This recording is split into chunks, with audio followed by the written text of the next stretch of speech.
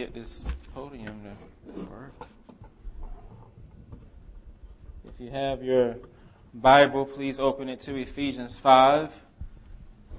Today we're going to finish up our sermon series on marriage. I hope you all have enjoyed it. It's been a blessing to me and a conviction to me as well.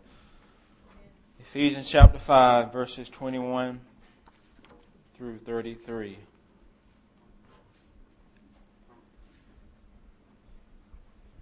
Many husbands, including those inside the church, suffer from something called DTS. And you're like, well, what does DTS stand for? DTS stands for the Donald Trump Syndrome. The pastor of Moody Bible Church, he used this phrase in his sermon on gender roles. And he says, one time I heard Donald Trump say when he was divorcing one wife to marry another, you know, I work all day. I figure I shouldn't have to come home and work on my marriage too. You know, I work all day. I figure I shouldn't have to come home and work on my marriage too. You see, this line of thinking isn't just outside in the world. You can have many Christian husbands who think the same way, that I shouldn't have to come home and work on my marriage. If you believe your contribution to your marriage and family are only those dead presidents, i.e. money, then you suffer from DTS. And your marriage will soon be as dead as those presidents. Because as one artist says, when a woman's fed up, there's nothing you can do about it. When a woman's fed up, brothers, there is nothing you can do about it. She's done. So husbands, what does that mean for you? It means you have to begin to look at your marriage through the lenses of redemption. And see that your marriage is ministry to your wife in Christ. When you look at your marriage through the lens of redemption, you see that your marriage is ministry to your wife in Christ. Last week we talked about wives who minister. Today we're going to talk about husbands who minister. Husbands who work on their marriages. Husbands who handle their business at home. This is what we're going to talk about today. So if you have your Bible, Ephesians 5, beginning in verse 21. Submitting to one another out of reverence for Christ. Wives, submit to your own husbands as to the Lord. For the husband is the head of the wife, even as Christ is the head of the church, his body, and is himself its Savior. Now as the church submits to Christ, so also wives should submit in everything to their husbands. Husbands, love your wives as Christ loved the church and gave himself up for her, that he might sanctify her, having cleansed her by the washing of water with the word, so that he might present to the church to himself in splendor, without spot or wrinkle, in any such thing, that she might be holy and without blemish. In the same way, husbands should love their wives as their own bodies. He who loves his wife loves himself. For no one ever hated his own flesh, but nourishes it and cherishes it, just as Christ does the church, because we are members of his body. Therefore a man shall leave his father and mother, and hold fast to his wife, and the two shall become one flesh. This is a mystery.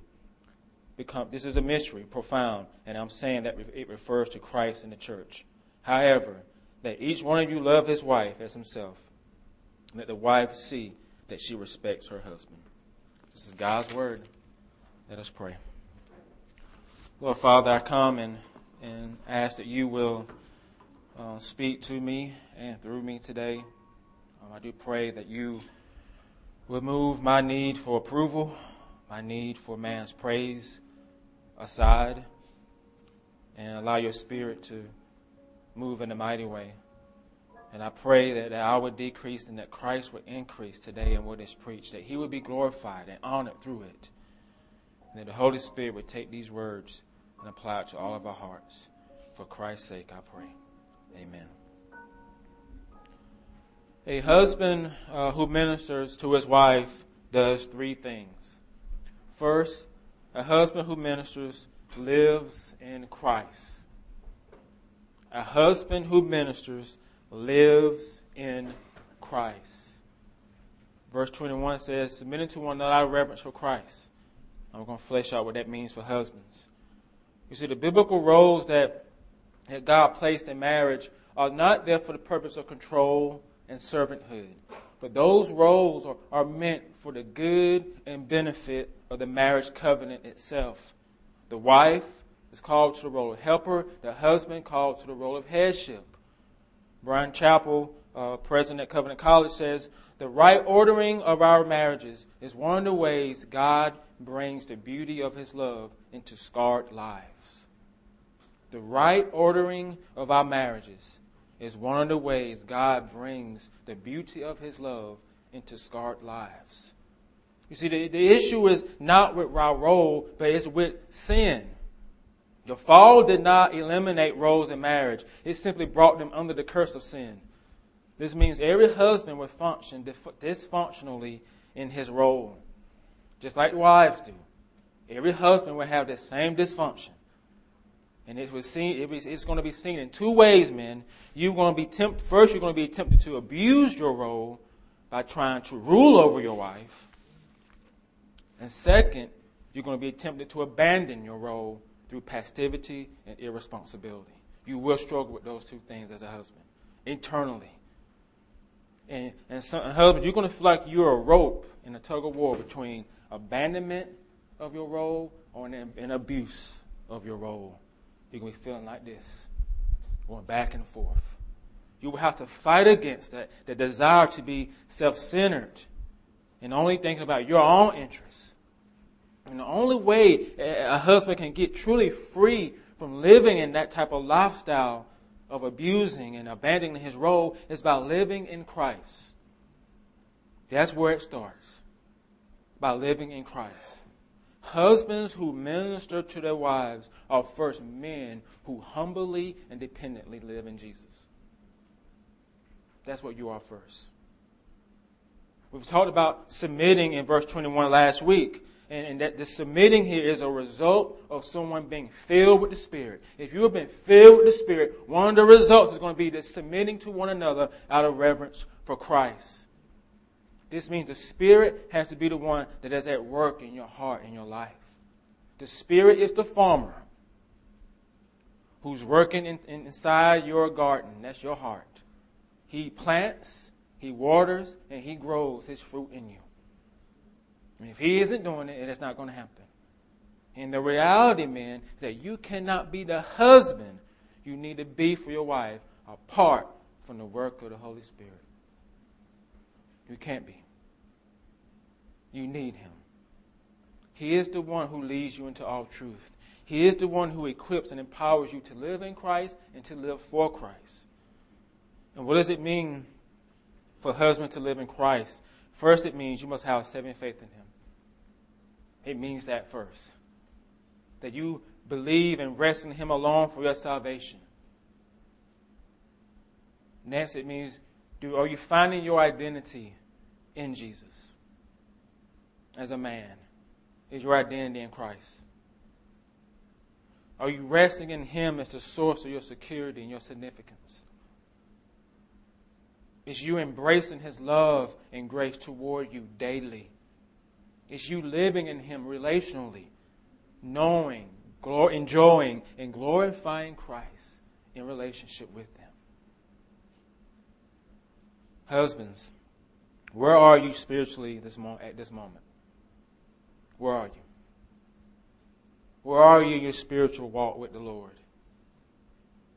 Because if that's weak, you're going to be weak in your role. If that's weak, you're going to be weak in your role as a father and husband. So where are you? Where are you? Do you spend time fellowshipping with Him in His Word? Do you spend time on your knees praying to Him? Are you connected with His people? Your faith is vital. When you live by faith as you husband your wife. You live by faith as you husband your wife. That Christ must be the center of your heart and life.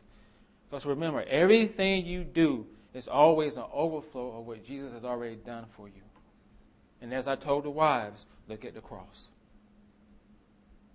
Look at the cross, man. Because it's there where you see what he did for you. And he did it without complaint. He did it without being bullied into it. He went to the cross willingly for you. That's where you go to get your strength from, to be the husband you need to be for your wife. And when he's working in you through the Spirit, one of the results is going to be this submitting to one another. And this submission here is self-denial. It's dying to one's pride and self-centeredness for the sake of others. Commenting on this submission, Dr. Ligon Duncan says, it means a willingness to be the least. It means being willing to wash the disciples' feet. It means being ready to prefer others ahead of ourselves. It means doing nothing from selfish ambition, but from humility. It means not being self-assertive and insisting on getting our own way, but placing ourselves at others' disposal. And so living out our forbearance becomes a matter of public knowledge and serving one another. It's not a weak thing. It's actually a very powerful thing. For husbands, it means you must have humility of heart to minister to your bride. And that comes when you live in Christ. When he's at the center, then you would do all this out of reverence for him. Remember that. You're doing it out of reverence for him. And that is the motivation for you to submitting to your role in marriage. You can't live out your role if you don't submit to the role. You got to submit to the role first. You got to submit to it.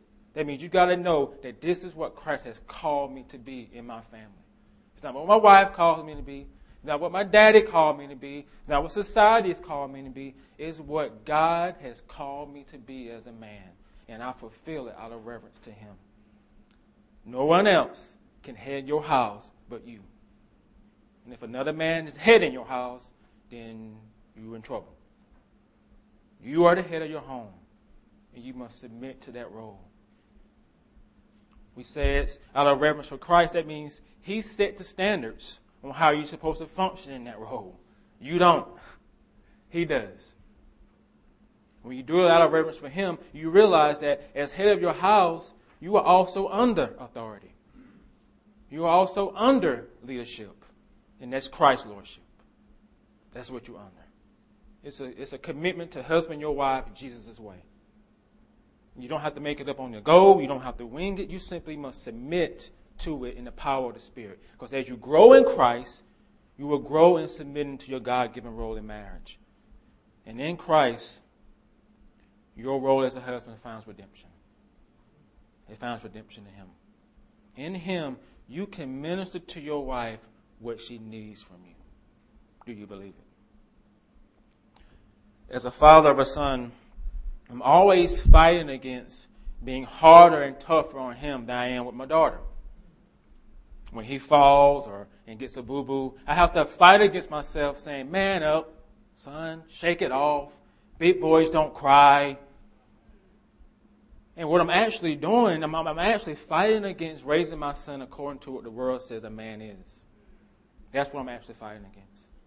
Because men in our culture, we are not to show weakness. That's how we raise. We're not to open up about hurts, especially emotional pain. We got to keep all that stuff inside.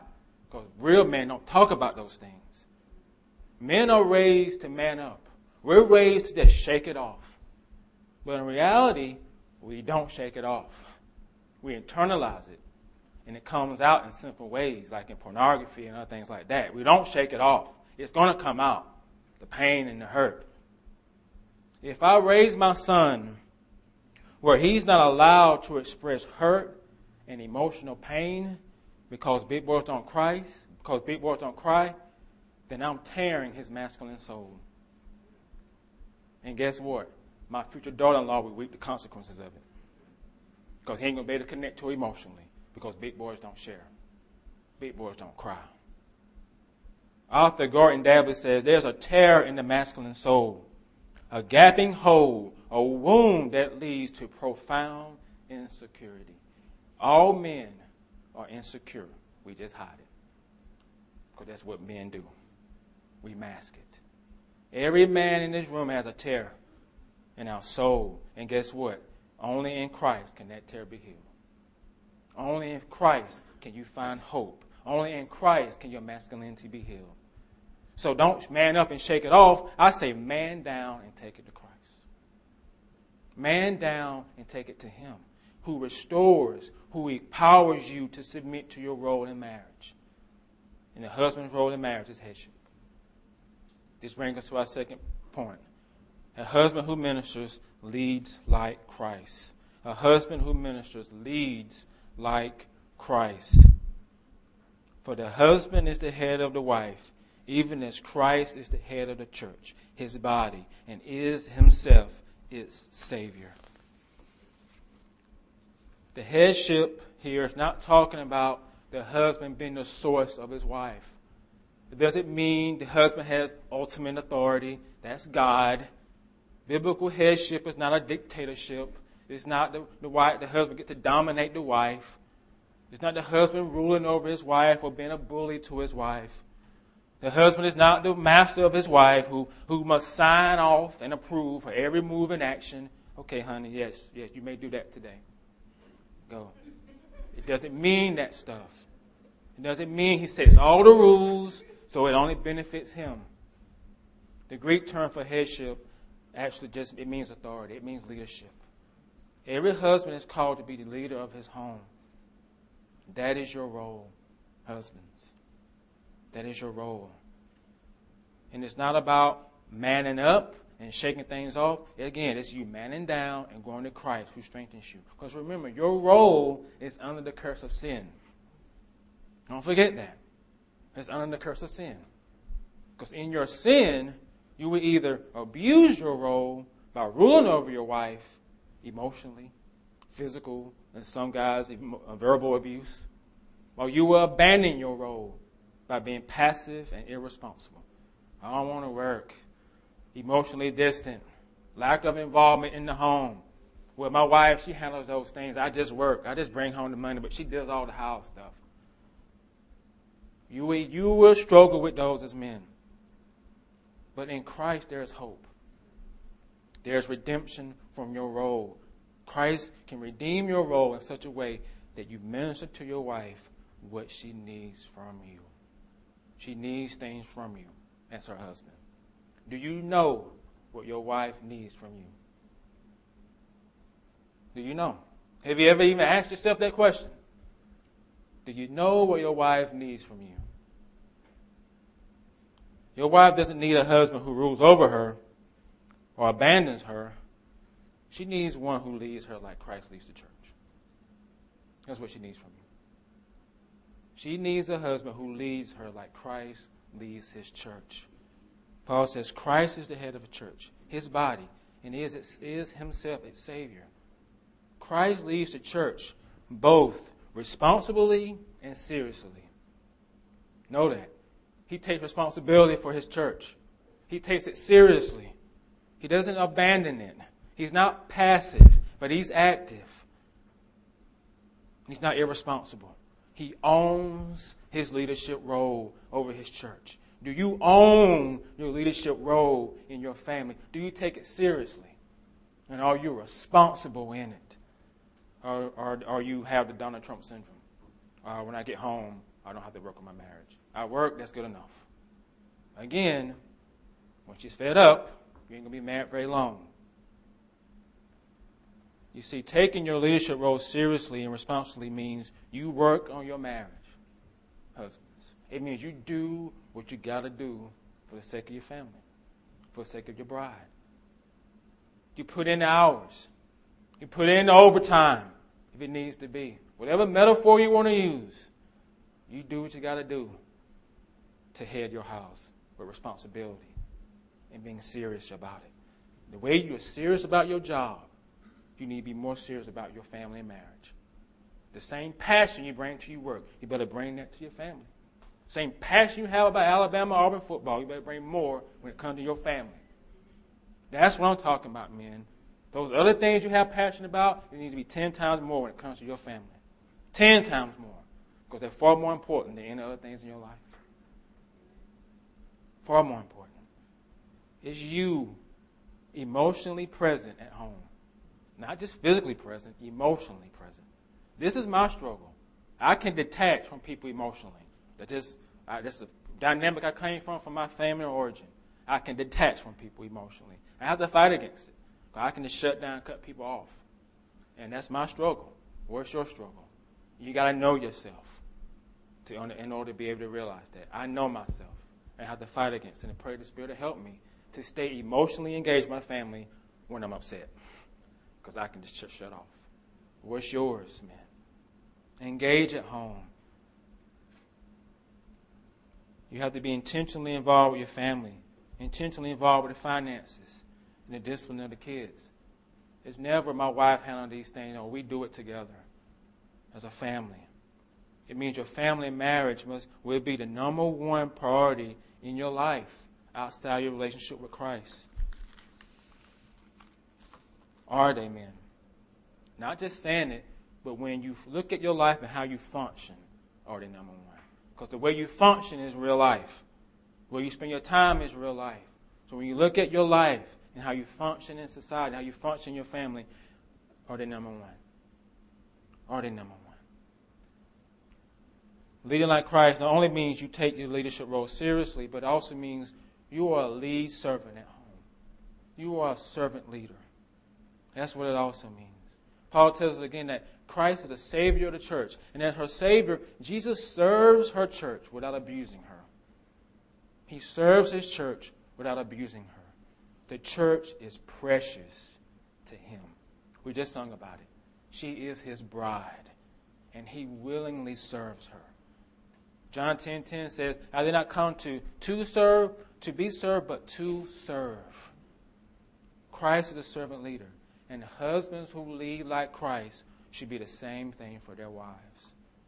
The same thing.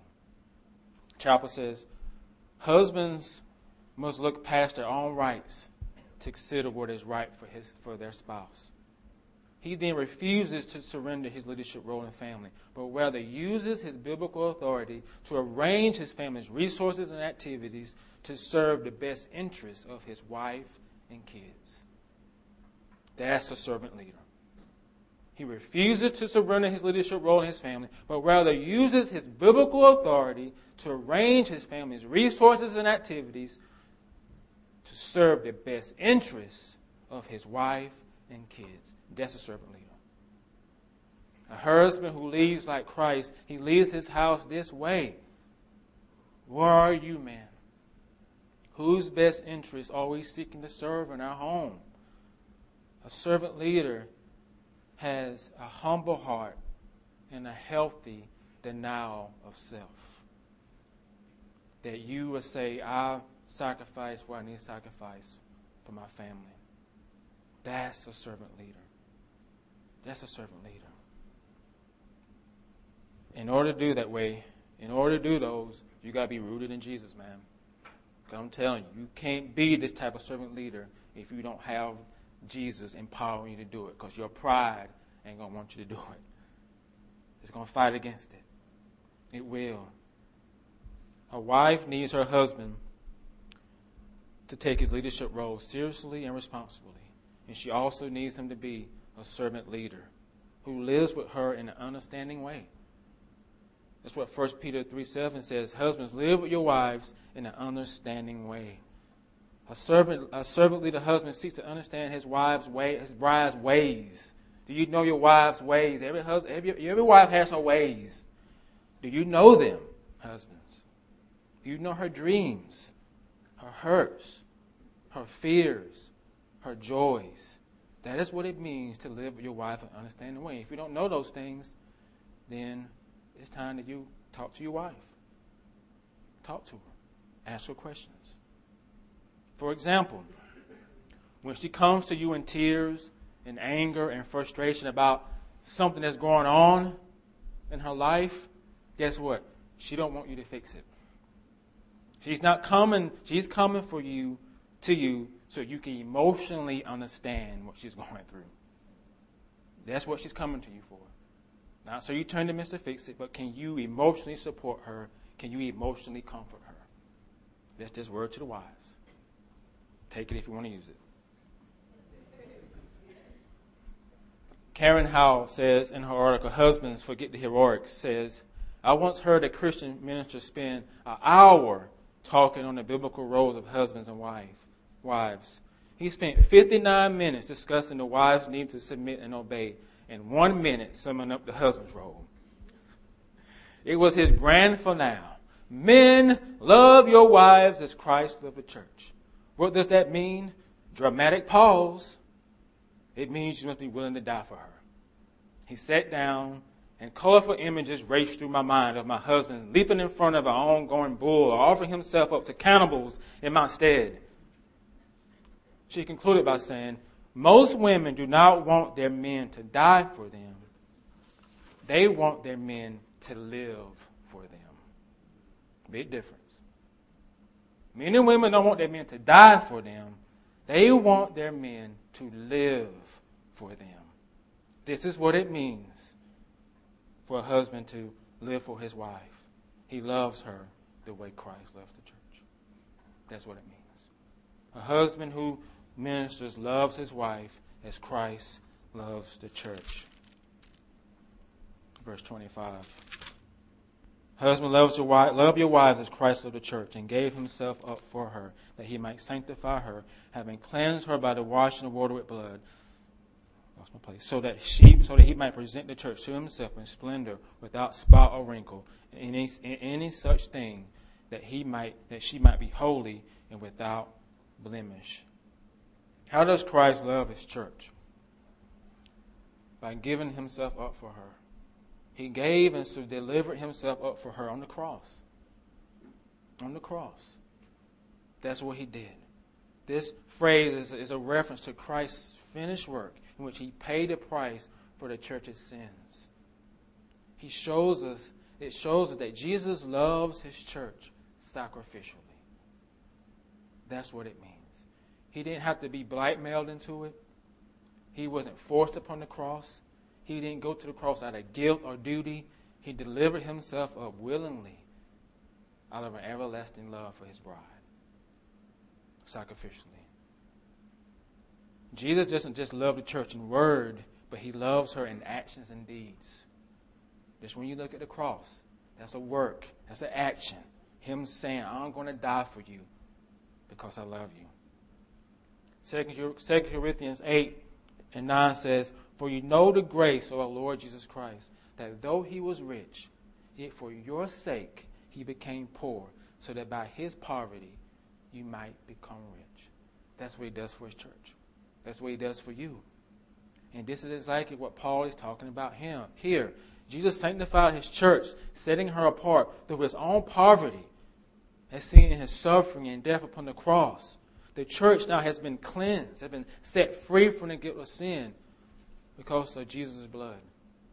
That's what he's done for his bride. Jesus has redeemed the church from her state of sin and misery, and he still continues to work in her through the power of his Spirit. His overall purpose in his work of redemption is in verse 27, so that he might present the church to himself in splendor. That Greek term splendor, it can also mean glorious. Glorious. The church will be glorious when he present her to himself at the wedding banquet in the last day. His bride. No more wrinkle, no more spots. Perfect. That is what he's doing. One day, she will have no more sin, no more issues, no more pain, no more suffering, no more drama, no more brokenness. As the hymns that we just sung, it says, she waits the consummation of peace forevermore. To where glorious, vision glorious, her longing eyes are blessed. The great church victorious shall be the church at rest. That is where the church is going. And that is what Christ is doing in her. She will be holy without blemish. In the same way, husbands should love their wives as their own bodies. This does not mean husbands don't sanctify their wives. They don't cleanse their wives. It means husbands who minister loves their wives sacrificially like Christ. Sacrificially like Christ. Verse 29. For no one ever hated his own flesh, but nourishes and cherishes it, just as Christ does the church. The sacrificial love of a husband is seen in the way he nourishes and cherishes his wife. What does that look like for you, men? How do you nourish? How do you cherish your wife? The word says, no one hates his own body, but he nourishes it and cherishes it. A husband feeds, he grooms, he cares, and he exercises his body. And he should show do those same things when it comes to expressing his love to his wife. The same way you care for your own body, you should care for your wife. To nourish something means you always have its best interests at heart. For husbands, this means you nourish your wife by building her up in every area of her life, particularly when it comes to where she is spiritually. Another way you nourish your wife is still pursuing her. The same way you pursued her before she came down the aisle and took your hand in marriage. Men get lazy when they get married. We stop pursuing because we got the woman. Why do I still have to do the things we did before we got married? Pursue your bride, man. Initiate intimacy with her. Ask her out on dates. Give her a date to herself. Listen to her talk as she goes around the world and back before she makes a point. Listen to her. Listen to her. Because everywhere they tell you every detail. And what you need to do is, I'm going to listen. Listen. Let her talk. She needs to know that you still think she's beautiful. Do you? Do you communicate it? This is what it means to cherish your bride. Show her affection. Show her tenderness. Karen Howe says again, your wife has dreams and projects too.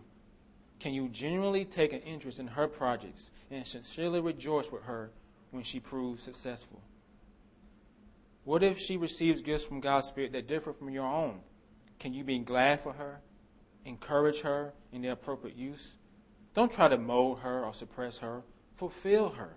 Honor her tastes and preferences as you honor your own, even if hers are decidedly different. Paul urged Christian men to nourish their wives as Christ nourishes and feeds the church. This means assessing her needs, physical and emotional, and trying to meet them. So you don't have to be a romance novel husband or a Lifetime movie husband to nourish and cherish your wife. You don't have to be that. As one blogger says, you can just be a boring man. A friend of mine emailed me a link to a blog post that says the real truth about boring men and the women who live with them. And listen to what she's talking about. She's speaking out against the modern interpretation of what it means for a man to be romantic. And her point is that real romantic men are boring because their romance is seen in the day-to-day ways in which they lay down their life for their wives. It ain't going to be on TV. You won't see it on YouTube. You won't see it on Facebook. But it's the day-to-day things they do to show how much they love their wives. She says it's not for show. It's not for Facebook. It's not for YouTube. Their romance is simply for the woman who has their heart's affection. Listen to what this blogger says about true romantic men. The man who imagines slipping his arm around his wife's soft, thickening middle-aged waist and whispering that he couldn't love her more. Who imagined the manliness of standing bold and unashamed in the express checkout line with a handful of maxi pads and tampons because someone he loves is having an unpredicted Saturday morning. Real romantics Real romantics imagine graying and sagging wrinkles as deepening of something sacred. The real romantics know that stretch marks are beauty marks, that different shaped women fit into different shapes of man's soul, and that real romance is really sacrifice. Real romantics are boring ones. They let their heart bear a hole deep in theirs. Be one of the born romantic men, sons, and let your heart be born into. And know that there are women who love that kind of man, the kind of man whose romance isn't flashy, but because it's gritty. The man whose romance isn't about cameras because it's about Christ. The man whose romance doesn't seem to go online, but it is internal. Romantic men know it's about living your whole life on your knees. Romantic men know it's about living your whole life on your knees. Are you a boring man? Be a boring man. just be faithful to your wife in the day-to-day things that you do to love her. You ain't got to be Fabio. You ain't got to be Denzel or Tom Cruise, whoever it is you fancy. You ain't got to be those guys. Just be the man that God has created you to be for your spouse in humility. This is what it means for you to minister to your wife. Love her like Christ. Lead her like Christ. And you do that when you live in Him as a man. Remember, Christ loves His church. He leads His church. And Christ lived to die for His church. And at this moment, He still ministers to His church. Do you believe that? And that table, this table is a reminder that Christ still ministers to each of you. And so you're feeling like, well, I'm a bad husband. I'm not a good wife. Guess what? That's why Christ died, because you have sin, because you're not going to be perfect. You're not going to be a perfect spouse. You're not going to be a perfect mom. You're not going to be a perfect husband, a perfect dad. You're going to have sin. You're going to yell. You're going to make mistakes. And that's why Christ died. And this table is a reminder that even though you're going to fail when it comes to ministering to one another, this table is a reminder that Christ never fails when it comes to ministering to you. Never, ever will fail. And so this table is for all those who are baptized, all those who actively trust in Christ and saving faith, who are willing to confess and repent of their sins, and who are members of a congregation that proclaim the gospel. Neighbors and friends, if you don't profess faith in Christ, we are great that you are here. We're thankful that you're here. But we also ask you to watch and observe what we do. And also, if you have questions of what it means to have saving faith in Christ, please come talk to me, come talk to one of the officers, Ebony or Lau. We will gladly sit down with you and share with you the good news of the gospel. Adults, we do ask that the kids with you abstain from the elements until they have been admitted to the table by a church that they attend, and we leave that to your oversight. And also, our kids, those who are members of our church. And I want each of you to watch and observe what we do, because this is a reminder of what Christ has done for you. Pay attention, kids. Look at me. This table is a reminder of what Christ did upon the cross for your sins. And guess what? It's your parents' excitement and my excitement that one day, when you come to saving faith, you get to partake of this meal with us. You will. And that's our prayer for each and every one of you. Before we pass out the elements, I want to take a time and ask for you to go to the Spirit and ask Him to prepare your heart.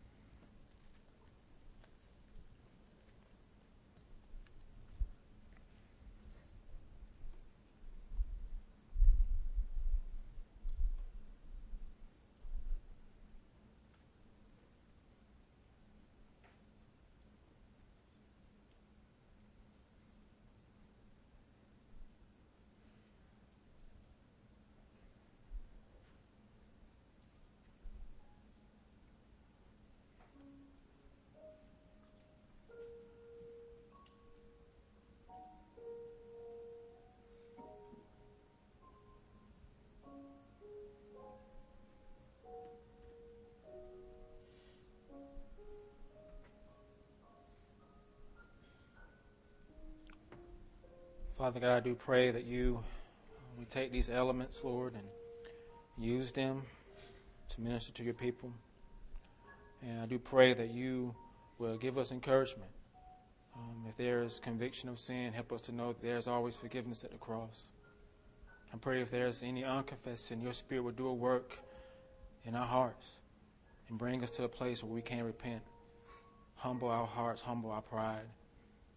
One thing is true of all of us, Lord, is that we all are desperately needy of you, desperately need of your grace, in desperate need of your forgiveness, in desperate need of your presence, in desperate need of assurance that, Lord, you are still in our corner, that you are still a God who's good and a God who provides. And so, Lord, I pray that we use this time to nourish your people. In Christ's name I pray. Amen.